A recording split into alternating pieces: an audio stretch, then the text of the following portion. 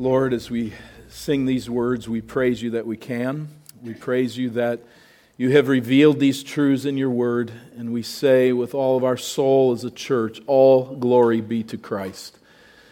We pray that that would be the focus of our lives, and we know that very often it is not.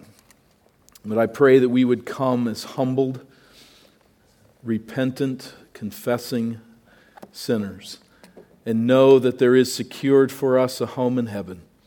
And Lord, as we come now to the living word, I pray that you will apply this word to our sanctification. I pray that we would weed out the distractions and the sins that cling to our soul, and that we would receive the implanted word. May that word now come and settle into our souls. May we become increasingly familiar with what you have revealed in the text of Scripture. And I pray, Father, that that text would change us and grow us, that there would be life, that we would sing the song that we've sung with hope and meaning. All glory be to Christ.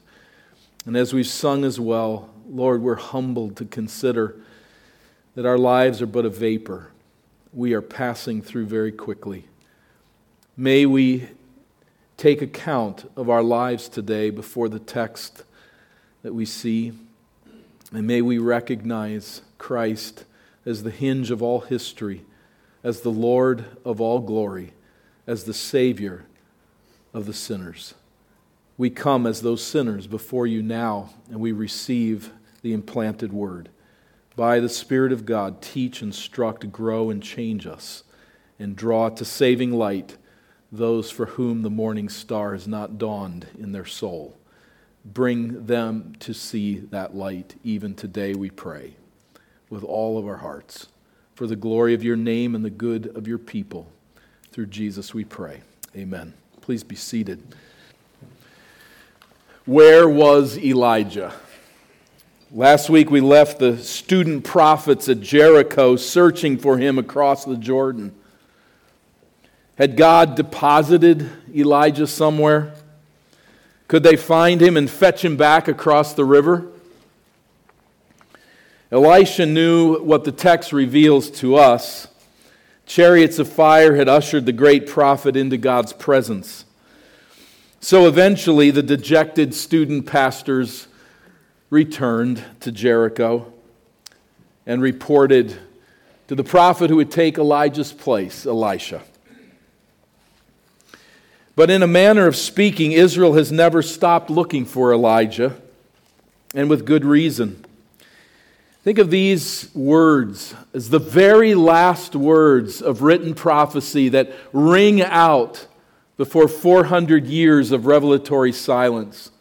We read in Malachi 4 and 5, these words end the Old Testament. Behold, I will send you Elijah the prophet before the great and awesome day of the Lord comes. And he will turn the hearts of fathers to their children, the hearts of children to their fathers, lest I come and strike the land with a decree of utter destruction. Elijah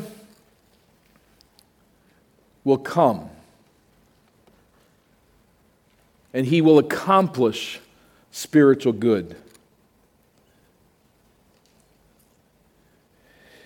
Well, everything was not all right on the day the sweet chariot swung low and whisked Elijah away to glory. Think of it. Jezebel was still queen mother, wielding her godless influence over Israel. And her daughter Athaliah was just beginning to build up steam as one who would carry this same immorality into the southern kingdom of Judah. Despite all that Elijah had done, Israel remained entrenched in rebellion against Israel. The great prophet was gone, and Israel did not appear to be any better off from his long ministry. So there were many who longed for Elijah to, in a sense, finish his work, the work he left behind on that bittersweet day. Remember the long journey that he took. He was a man in good shape. There seemed to be so much more life in him and so much more to do in Israel that people wanted him to return across that river and finish what he had started. And they still do. Some Israelites to this day cling to the hope that Elijah's bodily return will put things right. Some Jewish sects place an unoccupied chair at ceremonies where a son of Israel is circumcised. During certain ritual prayers, they leave the front door of the house ajar, inviting Elijah to return.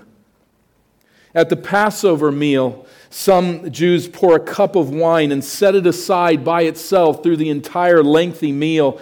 And then at the end of the meal, someone goes and opens the front door. And the family stands around the table in silence and waits for Elijah to come back and drink the cup. We witness this expectation, don't we, on the day of Jesus' death as he hangs on the cross and cries out, Eli, Eli, lama sabachthani, Eli, Eli, a misunderstanding of what he was saying. But the expectation was so readily there among the Jews. What did they say? He's calling for Elijah's return to rescue him and put all things right. No tomb became a shrine to Elijah's memory, we've noted. But he was far from forgotten after his departure in 2 Kings chapter 2. And so our biblical consideration of Elijah's life is not completed in the Old Testament narratives, but takes us right into the New Testament references to this great prophet.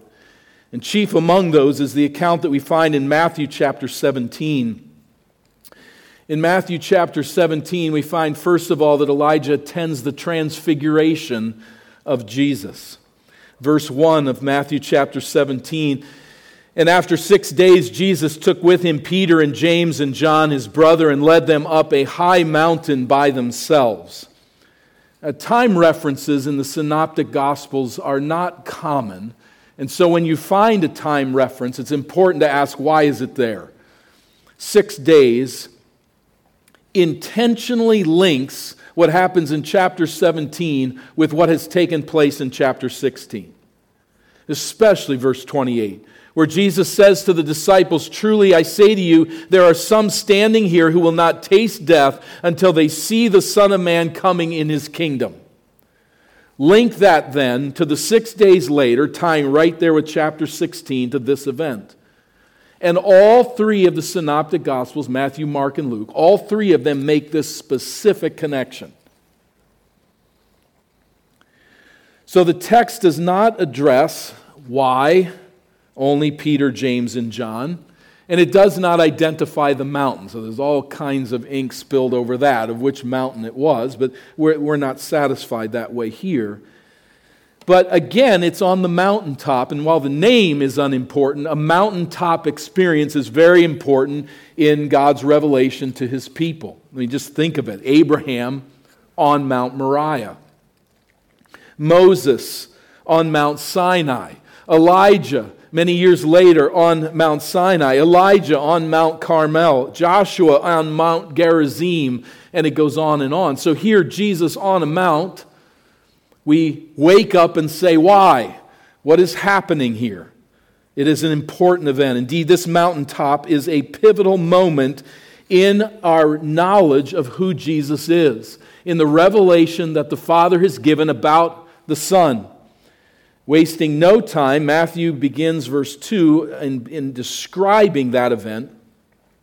Verse 2, and he was transfigured before them, and his face shone like the sun, and his clothes became white as light. In this context, transfigured or transformed speaks of a change of appearance. It seems that the inner glory of Jesus in his divine nature radiated through his whole being. His face shone, his clothes shone with this glory. In this drab world, suddenly his eternal glory and splendor shone forth in brilliant display. Jesus did not become someone he never was before in this event. Rather, his true nature as the God of glory breaks out momentarily and reveals itself to the disciples. Verse 3, and behold, there appeared to them also Moses and Elijah talking with him. Notice there the to them.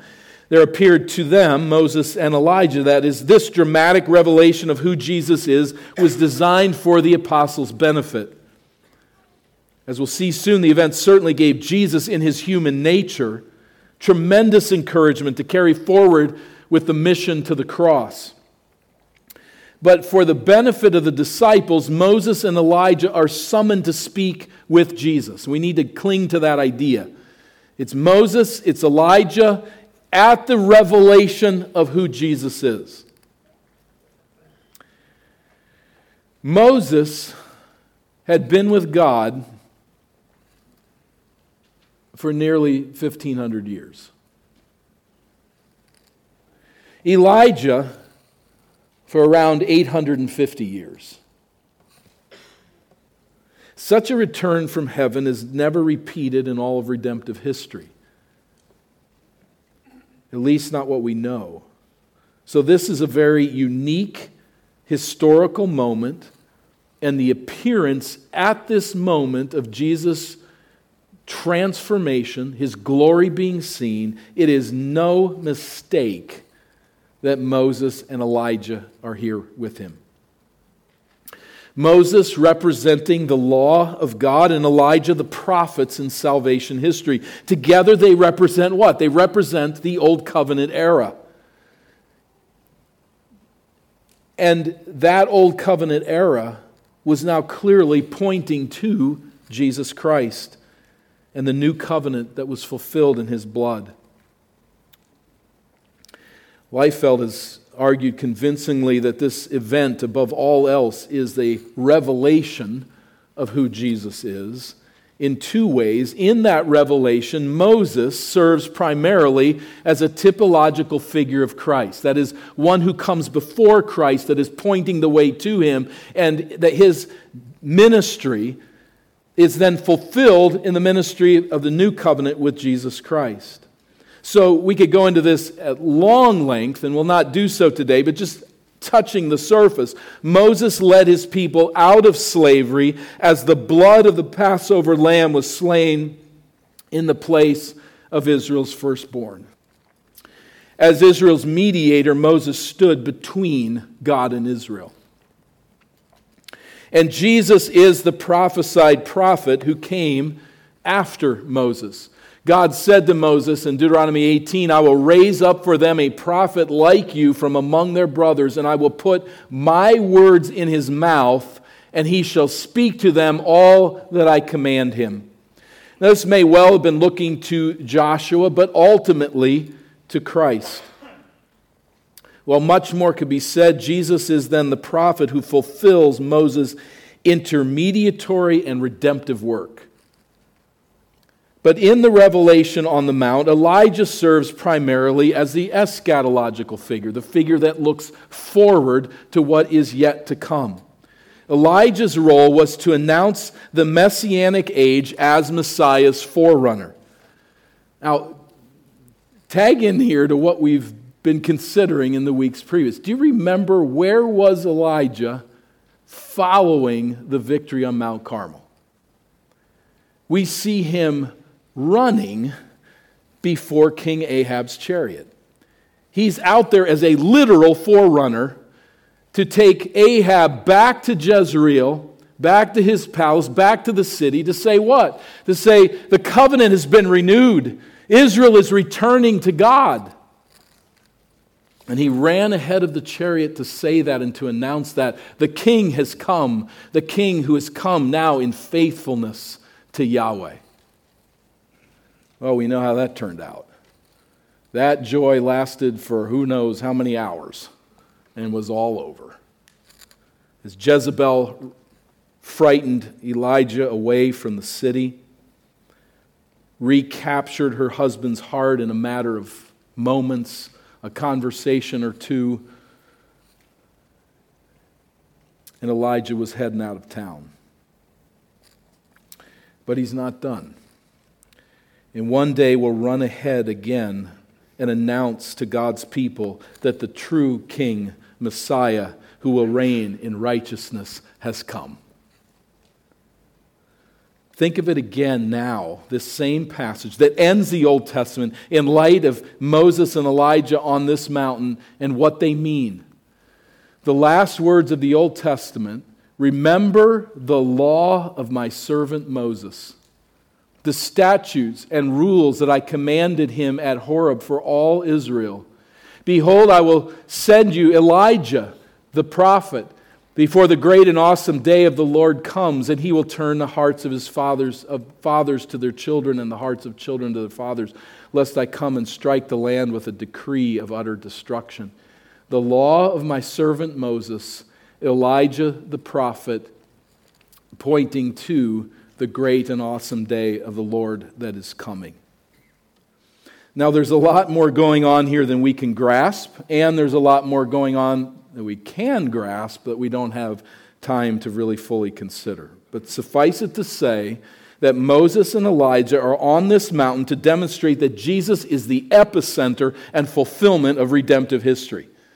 Everything that they accomplished is now finding its fulfillment in what Christ is about to do. What he has been doing and is about to do as he comes to the death that he announces in chapter 16 and to the resurrection that will follow.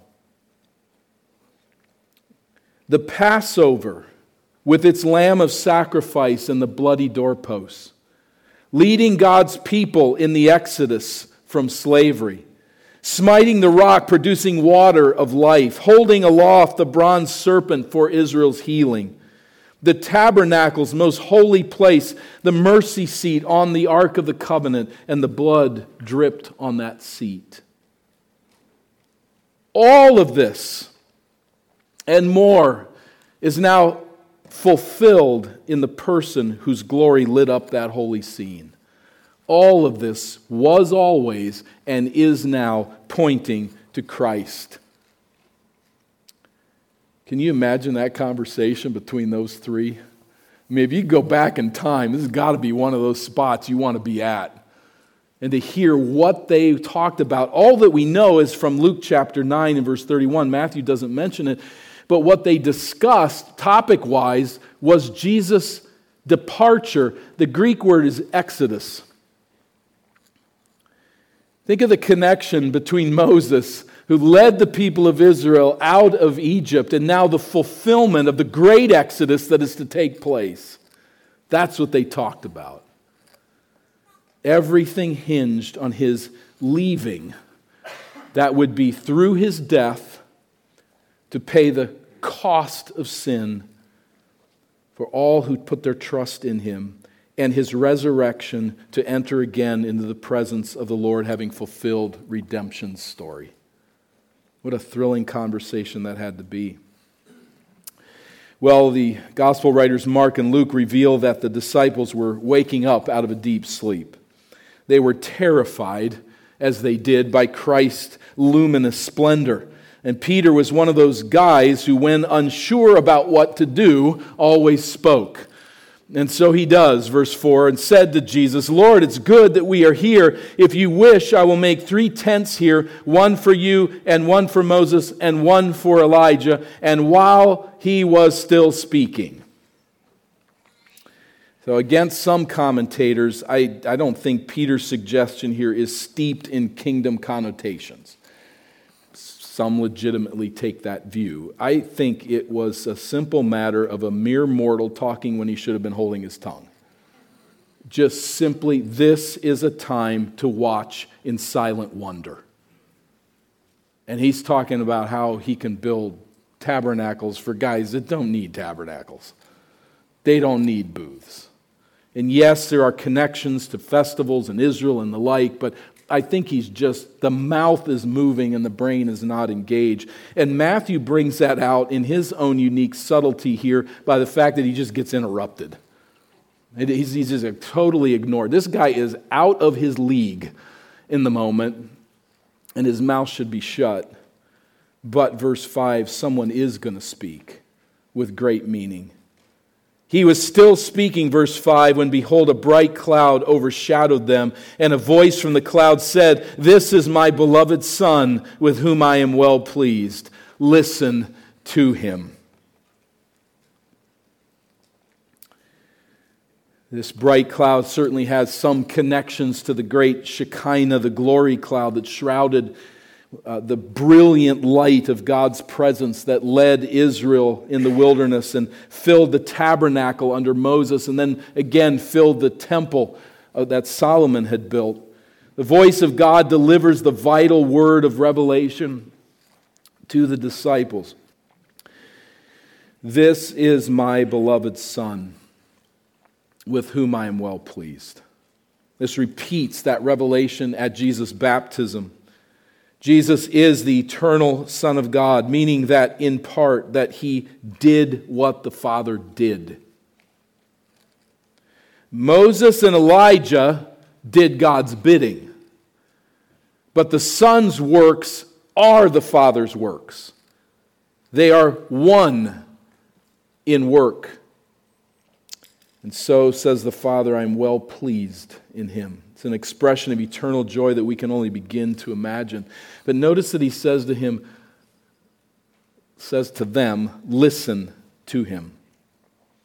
Think of this in light of God's self-revelation to Elijah on Mount Sinai. This is, in a sense, saying, here is the quiet voice. Here is the one who speaks the words that give life eternally. These words are life-giving. Hear my Son speak.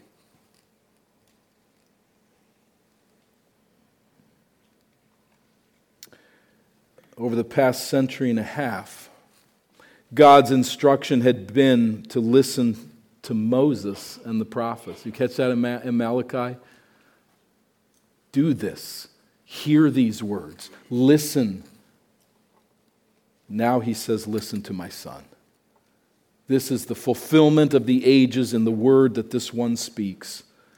Verse 6, when the disciples heard this, they fell on their faces and were terrified. When they heard the voice of the Lord, they were terrified. But Jesus came and touched them, saying, rise, have no fear.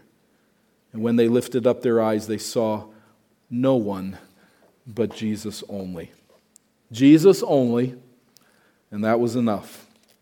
They found in his presence the familiar face that they had come to trust. And they found in their hearts, I'm certain, a new realization of who he was and a refreshed commitment to serve him to the end of their days.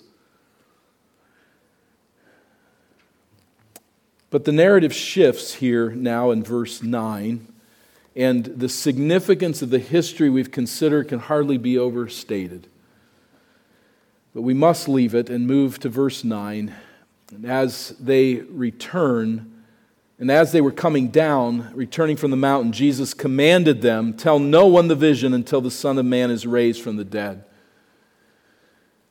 So there will be a discussion here about Elijah that's particularly pointed in the book of Matthew. But the report of the transfiguration may have fueled belief that Christ's kingdom was now established in its fullness.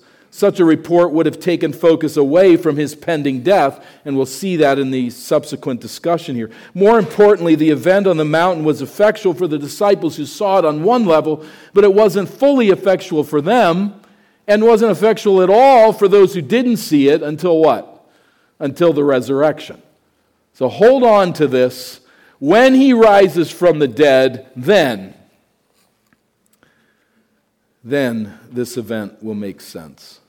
Verse 10, and the disciples asked him, why then do the scribes say that first Elijah must come? Let's stop there just for a moment. The Jewish rabbis taught that Elijah would return to restore true worship in Israel. Elijah would also return as a forerunner of the Messianic kingdom. The disciples believe Jesus is God's Messiah, 16:16. There's no question about that.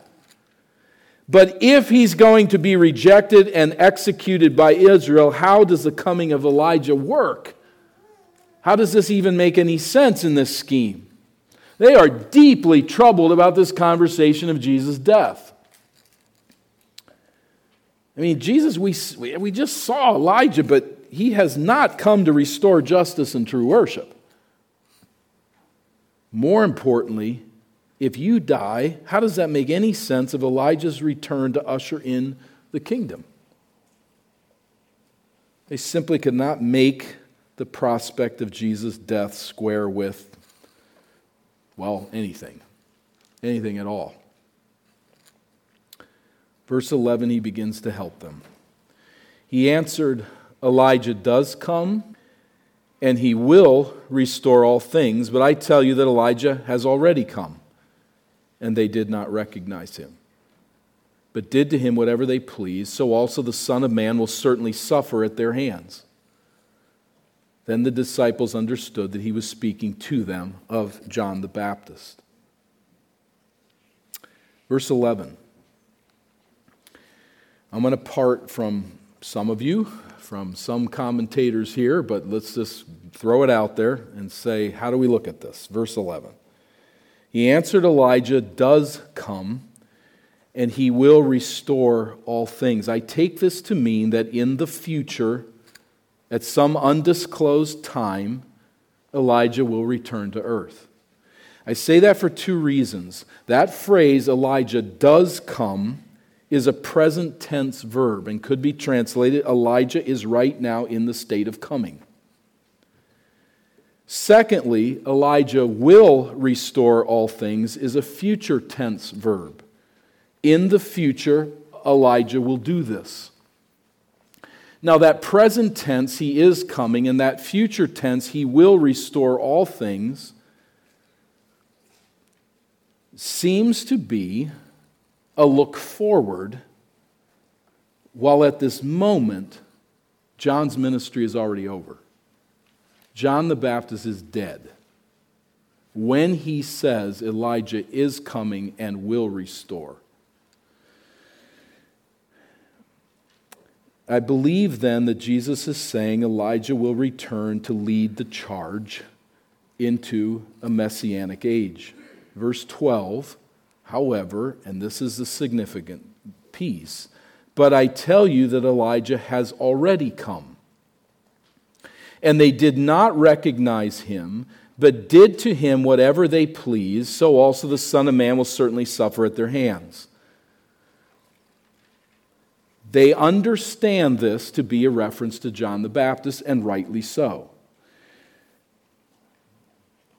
Was John the Baptist the fulfillment, literally, of Elijah returning? John made it clear that this is not the case. This is the testimony of John. When the Jews sent priests and Levites from Jerusalem to ask him, "Who are you?" he confessed and did not deny, but confessed, "I am not the Christ. I'm not Messiah." And they asked him, "What then? Are you Elijah?" He said, "I am not." "Are you the prophet?" And he answered, "No." Now we can read this and say, well, what's happening here is he's just saying he's not Elijah the way they're thinking. That he's literally the man Elijah. And that's a legitimate interpretation, and many would hold it. But I don't think Jesus is by any means contradicting what John said, of course. He's not Elijah. What Jesus is saying is, my forerunner has already prepared the way. John is the one who comes in the prophecy to prepare the way for Messiah. John came, if you will accept it, Jesus says, in the spirit and power of Elijah to perform the very same role. If you will understand, he came in the spirit and the office of Elijah to prepare for Messiah. So John the Baptist partially fulfilled the great Elijah prophecy, but by no stretch of the imagination did John the Baptist restore all things. Now, in my thinking, John was rejected, he was imprisoned, he was executed, and on the day that he died, things looked an awful lot like they looked on the day that Elijah died. There was no restoration that seemed to be happening here. And what happened to Messiah's forerunner is going to happen to Messiah. Jesus makes that clear. They did to him whatever they pleased. They executed him. They took his head off his body because they wanted to. And that's what they're going to do to me, in a manner of speaking. I will suffer at their hands. So he too will die. Only the resurrection allowed them to make any sense of any of this. And only the latter revelation of Christ's second coming would make any sense of Elijah coming again. Now, if you're of the mind that he is actually just saying John the Baptist is the full fulfillment of this, I just come back to verse 11 and I come back to John the Baptist restoring all things. We can differ on that point of whether John is the absolute fulfillment of the Elijah prophecy or if there is yet an appearance to come. So what does it mean that if Elijah does return and finalize the role that John the Baptist fulfilled in part during Christ's first coming? I have no idea. We don't have any indication of what that might look like or be. I do not think Elijah is one of the two witnesses of Revelation chapter 11. The reason? Those witnesses are killed, and I don't see how a glorified man can be killed and die. If Moses is the other witness in Revelation 11, that's even easier because he did die and was buried. How could he reappear and die again? But all of that aside, and a lot of that's just matter of us trying to figure out and understand things that we don't fully see.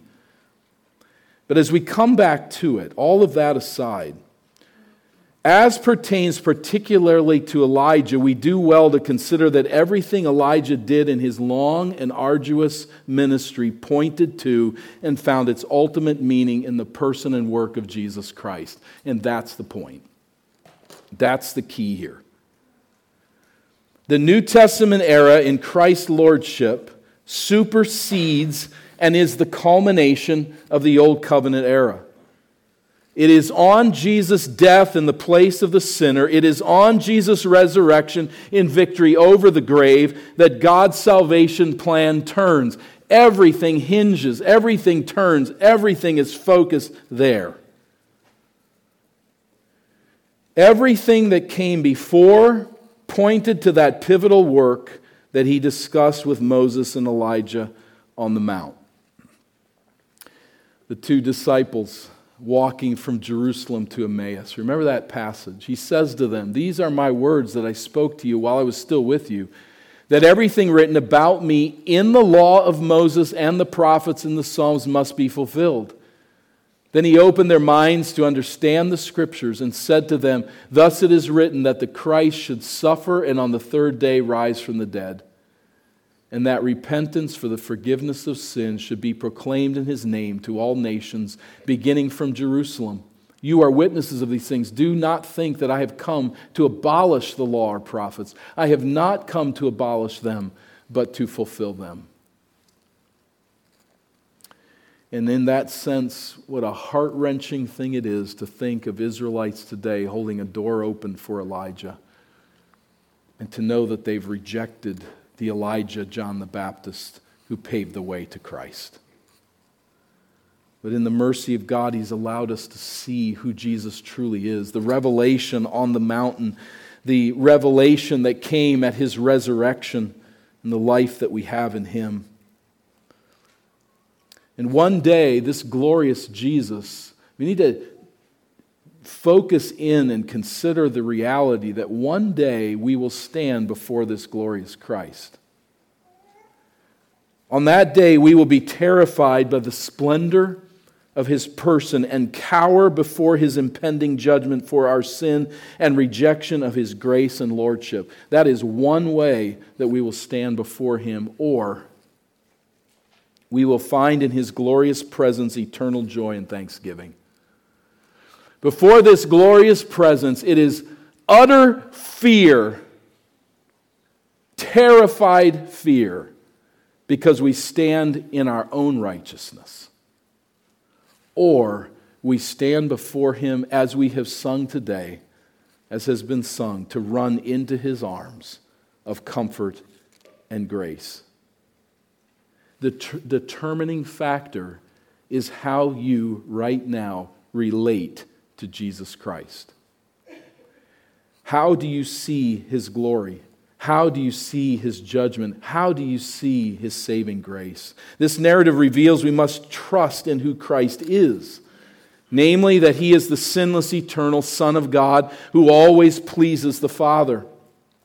Second, we must trust in Christ's departure that he talked about with Moses and Elijah. That is his substitute sacrifice for sins. All of the sacrificial system pointing to him who stands in the place of the sinner and pays the cost of death for us. And all of that received and accepted by his Father through resurrection. And that resurrection, eternal life and power then given to us. As we embrace this revelation about who Jesus is, we can rejoice with Peter. Oh, how his words changed from that embarrassingly small statement that's just ignored to these glorious words that we've considered this morning.